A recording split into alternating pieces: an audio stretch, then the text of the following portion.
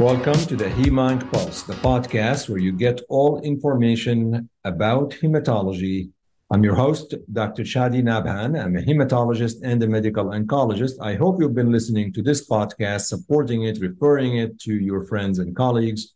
Today's podcast is about acute myeloid leukemia, and I host Dr. Tina Bhatnagar from West Virginia University to talk about some fascinating research in AML pertaining to identifying various genomic aberrations between Black and white AML patients.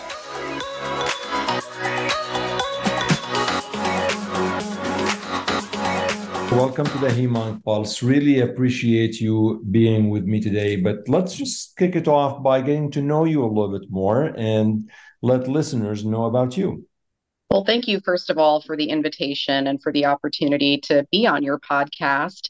As you mentioned, my area of interest is AML, and I am currently an associate professor of medicine at the West Virginia University Cancer Institute, and more specifically at Wheeling Hospital. And so most of my research has been in the acute leukemia space and looking at various prognostic factors, as well as differences in mutational profiles between patients from different races. What got you into leukemia? Anything specific, or just based on your training? What got you interested in the field? Yes, so I became interested in leukemia initially by watching human interest stories that aired on shows like 2020. And I thought it was fascinating there was something about patients who were struggling with leukemia that really resonated with me. And so I knew that I wanted in some way to take care of them when I eventually was in that position to do so. Interestingly, when I was a third-year medical student, the very first patient I ever saw on clinical rounds had acute promyelocytic leukemia. And I had the experience of kind of watching her experience from the time of diagnosis through her induction therapy. And I really enjoyed the connection that you got to experience as the treating physician, even though I was just a med student at the time. Yeah, I can totally appreciate that. And thanks for sharing these stories, Tina. Tina, I want to start a little bit more basic because we have a lot of clinicians that listen to the HemOnc Pulse, and recently there has been a lot of chatter about the classification of acute myeloid leukemia, and that there's a WHO classification, and there's another one that actually came out from the ICC. Help us understand what changes in terms of how you classify leukemia. Is it the same? What has changed? There's so much going on there.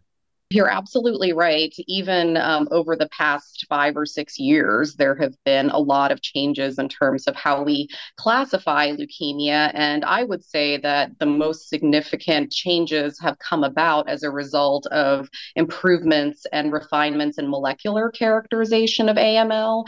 So when I was a med student, gene mutations at least were nowhere on my radar.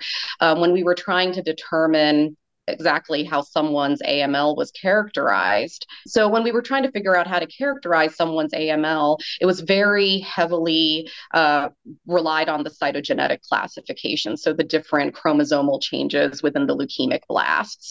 And you could sort of classify patients into favorable, intermediate, or poor risk groups kind of based on that.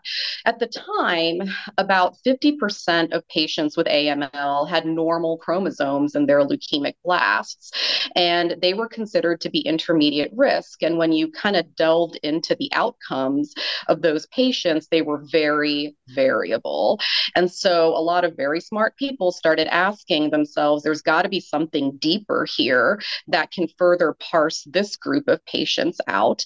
And I think a lot of the work that has been done to define recurrent mutational aberrations in AML kind of stemmed from there. And so as a result, this has been reflected in the latest WHO classification, and most recently in the European LeukemiaNet classification, which was published for 2022. Just for reference, before the 2022 revisions in the European LeukemiaNet or ELN classification system, the most recent one was in 2017. So basically, within a span of 6 years, there was enough there to change the way that AML is classified. And so a lot of that is based on the recurring gene mutations that you see. And so it's changed a lot of things. I can delve into that deeper if you want. Yeah, but like for example, like in terms of diagnosis, it used to be like in terms of to diagnose this, we look at the number of blasts in the bone marrow and the percent blasts. Are we still there? Is it like 20%, 15%? Like what I recall when I was, believe it, when I was in residency and fellowship, Tina, that gives away my age. It was 30%. Yep. And then it got reduced to 20%. And now, in the latest ELN classification, one of the biggest changes is the fact that you don't necessarily need to have a 20% blast cutoff to be diagnosed with AML. In fact, if you have 10% or more blasts and some mutation that is known to be recurring in AML, you can still get diagnosed with AML. So people who have core binding factor leukemias associated with translocation 821 or inversion 16, even if they don't meet that 20% blast cutoff, if they have I'm just using those as examples, there are several others, then they can be considered as diagnosed with AML. And I think in the field too, there's this spectrum of disease between myelodysplastic syndromes, high-grade myelodysplastic syndromes, and AML. And if you sort of draw a hard line in the sand and say that 20% blasts or above in the blood or the bone marrow is considered AML, then what do you do with the patient who has 18% blasts in the bone marrow? And I think a lot of people have recognized that high-grade MDS and patients who have between 10 and 19% blasts can very much behave like somebody who has AML, and that is reflected in the ELN 2022 criteria, where there's a separate classification for those patients. And when you look at percentages, I think sometimes percentages depend on who's actually reading, right? I mean, I do think it's a little bit not always clear. You could, I mean, I don't know, maybe there's data on the variability between pathologists or hematopathologists when it comes to reading this. But I like the idea that we're shifting away from the percentage, which I've always thought it's really arbitrary, and we're trying to look at something different. You mentioned a lot about the molecular subtype of acute myeloid leukemia, and I'd like you just to talk a little bit about this in terms of how you look at this, but more importantly, maybe to take us through what you've done in terms of the differences on the molecular level between various races and ethnicities, which is something that you've actually done a lot of work at. Nowadays, it is standard to obtain next generation sequencing studies on all newly diagnosed patients with AML. And the reason for that is for prognostication and to get a better sense of their underlying disease biology. So now all patients have some type of NGS done at the time of diagnosis. And in addition, this helps direct therapy because there are a number of molecular subgroups for which oral targeted treatments are available, or even if they're not oral, there are other there are other treatments that we can potentially recommend. So that's really what we look at. I can delve into the gene mutations that seem to have the greatest prognostic impact in AML. So NPM1 is generally considered a very good risk gene mutation, assuming that it does not occur in the presence of another gene mutation in a gene called FLT3, and more specifically, the FLT3 internal tandem duplication, or FLT3 ITD. And so those two, the NPM1 and the FLT3 mutations, are very common, seen in about 30% of patients with AML. And so they're important to know about. In addition, the IDH1 and IDH2 mutation status is important because we have oral targeted therapies that specifically can be used for those patients, definitely in the relapsed refractory setting, and for some older patients as well who have those mutations. So those are always sort of important to know up front. In addition, TP53 is now well recognized as a very adverse gene mutation. It's seen in about 70% of people who have complex karyotypes and in about 10% of patients with AML that's newly diagnosed. And the reason I mention it is because there's a lot of interest in the AML community in a drug called magrolimab, which is an anti-CD47 antibody, which has been studied in TP53, MDS, and AML. In addition, a lot of work has been done regarding CHIP mutations, which, so DNMT3A, ASXL1, and TET2 are the three most common. And so that's also knowing whether or not a patient harbors those mutations can potentially provide some clues as to where their cancer potentially came from. So there are a whole panel of genes that are checked on patients, and they help inform prognosis as well as treatment decisions. As you mentioned, one question that me and my colleagues, when I was working at the Ohio State University, had was whether or not there is a differential impact of these mutations based on patient race. And so we evaluated two separate data sets. One data set contained information on Black and white AML patients from the SEER registry, and we were looking at various socioeconomic status and as well as survival outcomes in Black versus white patients, because historically it was noted that Black AML patients had shorter overall survival, and for the longest time this was believed to be attributed to structural racism, to different access to resources, possibly differences in treatment as well. And so, we were, we saw that even now in this era where AML is easier to drill down into and treatments have improved, that these survival disparities still exist at a population level. So to sort of remove some of the confounding factors, we then looked at a separate subset of patients. It was about 1,300 patients that were treated on CALGB Alliance protocols.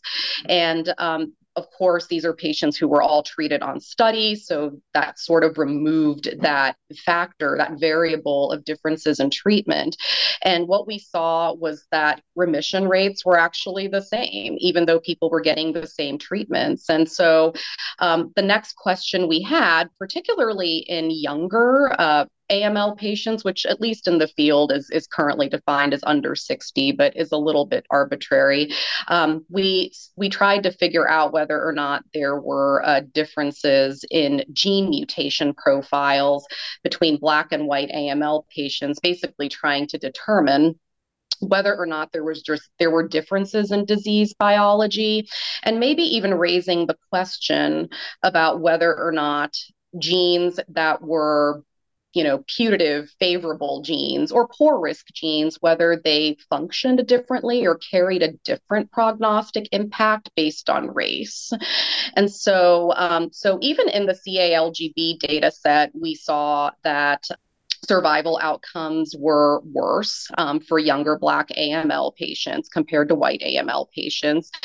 We saw a higher incidence, a statistically significant higher incidence of IDH2 mutations in Black AML patients, a lower rate of WT1 mutations, and a higher incidence of NPM1 mutations. This finding with the NPM1 mutations was especially interesting because, as I mentioned earlier, NPM1, in the absence of a FLT3 ITD, is considered favorable risk. So the question became, if you have Black patients with supposedly favorable risk molecular markers, and why are their outcomes worse? And we did look at a very small group. I don't think that you can draw a whole lot of conclusions on this, and I think it deserves further work. But what we saw is that when you look at NPM1 mutated Black patients and NPM1 mutated white patients who did not have FLT3 ITD, the NPM1 mutated Black patients actually had worse survival, even though this gene is considered to be good risk. Yeah, but were they treated? Yes. The same therapy? They were treated on the Alliance trials, yes. But no, I know they were on the trial, but did you go back and look, did they receive Did they get the full dose density? Did they get the same, like, you know what I mean? I want to, so it seems like all of this was adjusted for. So, Exactly. so despite the fact that they receive the same treatment, same chemo, same cycle, same everything, and they have the same exact aberration, they had worse survival. So what did you attribute that to? We were not sure. As I mentioned, it was a very small group of patients. So I do think that that would need to be looked at in a larger study. So I don't know that we can draw any conclusions from that, but I think that if that's true, then that would definitely warrant further research efforts. So just to summarize a little bit, because we said a lot of things, but between Black and white patients with AML, which mutations are more prevalent in Black patient population versus white and vice versa? So we saw, like I mentioned, a higher rate of NPM1 and IDH2 mutations and a lower amount of WT1 mutations. Okay. Did you look at Hispanic patient population at all or Asian populations? No. I mean, probably. No, we Okay. tried to keep it simple.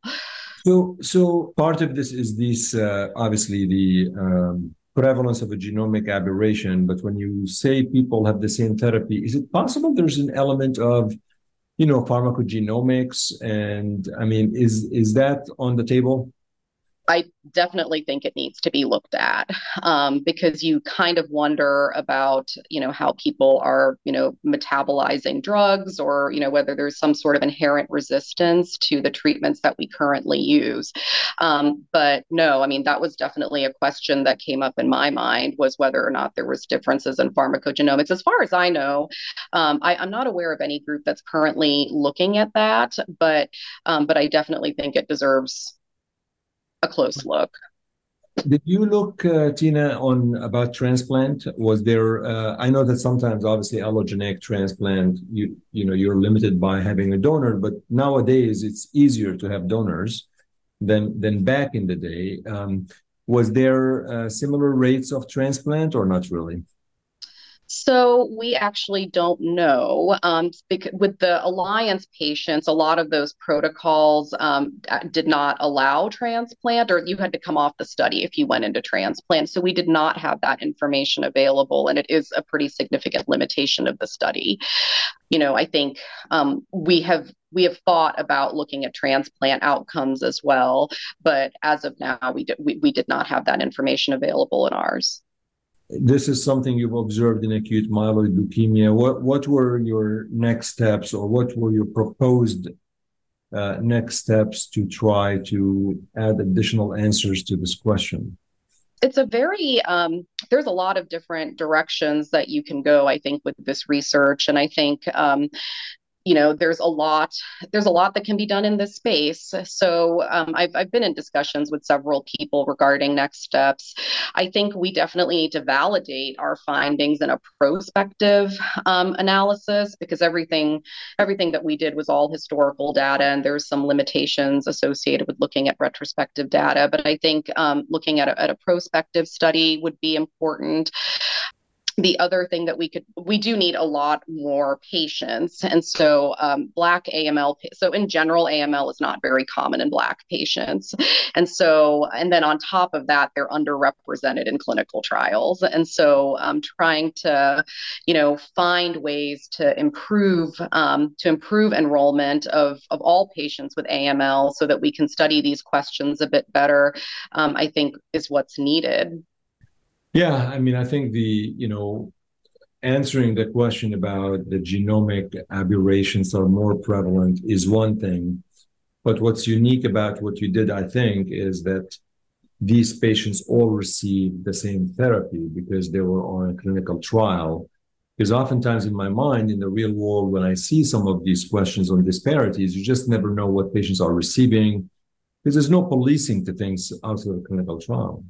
Yeah, you're right. And this was all 7+3 based chemotherapy, so Yeah. cytarabine and anthracycline based therapy, which the field is kind of moving away from that in general, I believe.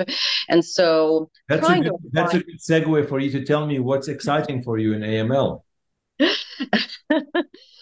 Yeah, I was going to say that, trying to validate our findings in the current treatment paradigm of AML, I think, is another thing that's going to be necessary in this era of targeted therapies. And now what's more commonly used is a hypomethylating agent or low dose cytarabine in combination with the BCL2 inhibitor venetoclax, has gained a lot of press in AML, and I would say has become frontline therapy for many patients with AML. I haven't sent anybody over for induction in a long time. That's a good question. I mean, so tell me about what's like, the future looks for AML. You mentioned venetoclax plus hypomethylating agents, and you had not sent patients for induction in a long time. Does this include younger patients? So let's say you've got a 50-year-old with AML. Are you going venetoclax HMA, or are you doing 7 and 3 in those patients? So it really depends on the features of the disease. So if I have a 50-year-old with a complex karyotype and poor risk mutational features, I'm unlikely to refer them for 7 and 3, only because the response rates in that group are usually no more than 30 to 40%. And so essentially, you're putting people in the hospital for 30 days plus with a lot of toxicities and not a great chance of achieving a remission. However, a 50-year-old or even a 70-year-old with core binding factor AML or cytogenetically normal AML with an NPM1 mutation, I would still send those patients for 7 and 3 induction. Consolidation therapy, allogeneic transplant, I presume, in folks who are able to. In those who are unable to, what are you doing? For patients who are unable to move forward with transplant, Right. I have been using oral azacitidine a lot as maintenance therapy for transplant ineligible patients, and that seems to be working for a lot of my patients in my practice. And I believe just the colleagues that I've interacted with have had good luck keeping their patients in remission.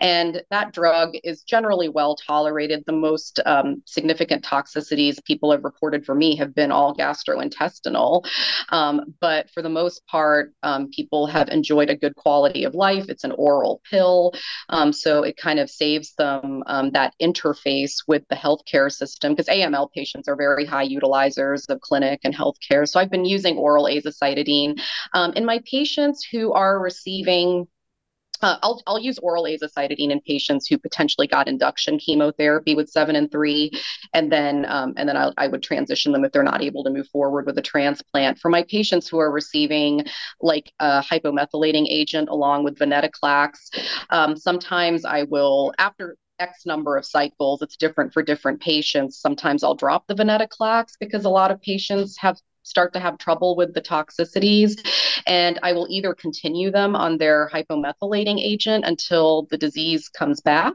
or we sometimes have the conversation about oral azacitidine. HiDAC, when do you use HiDAC? I use HiDAC after 7+3. So once people have gotten just standard induction 7+3 chemotherapy, I will consolidate with anywhere between 2 to 4 cycles of HiDAC, depending on age. Depending on age, and this is only in the good prognosis folks, or anybody? No. Yeah.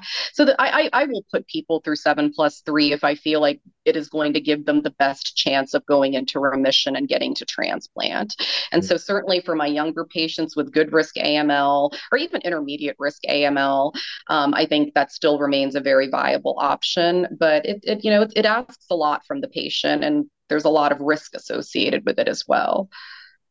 Well, lots of exciting stuff are happening in AML. I think it's a fascinating work that you're doing, fascinating research that you're doing. We'll continue to watch what's happening, what's transpiring in terms of understanding the differences on the molecular level and pharmacogenomics and other things. But it's certainly important kind of research, and I really appreciate you sharing this with us. Oh, thank you, Chadi, for the invitation. It's always exciting to talk about AML, especially because it wasn't that long ago that we only had a couple of treatments to potentially offer people. And now there's a whole armamentarium of things that we can offer based on the different type of AML they have. So the types of discussions that I'm having with my patients are a lot different now. Well, that's wonderful. Dr. Tina Bhatnagar, thank you so much for coming on the HemOnc Pulse. Thank you.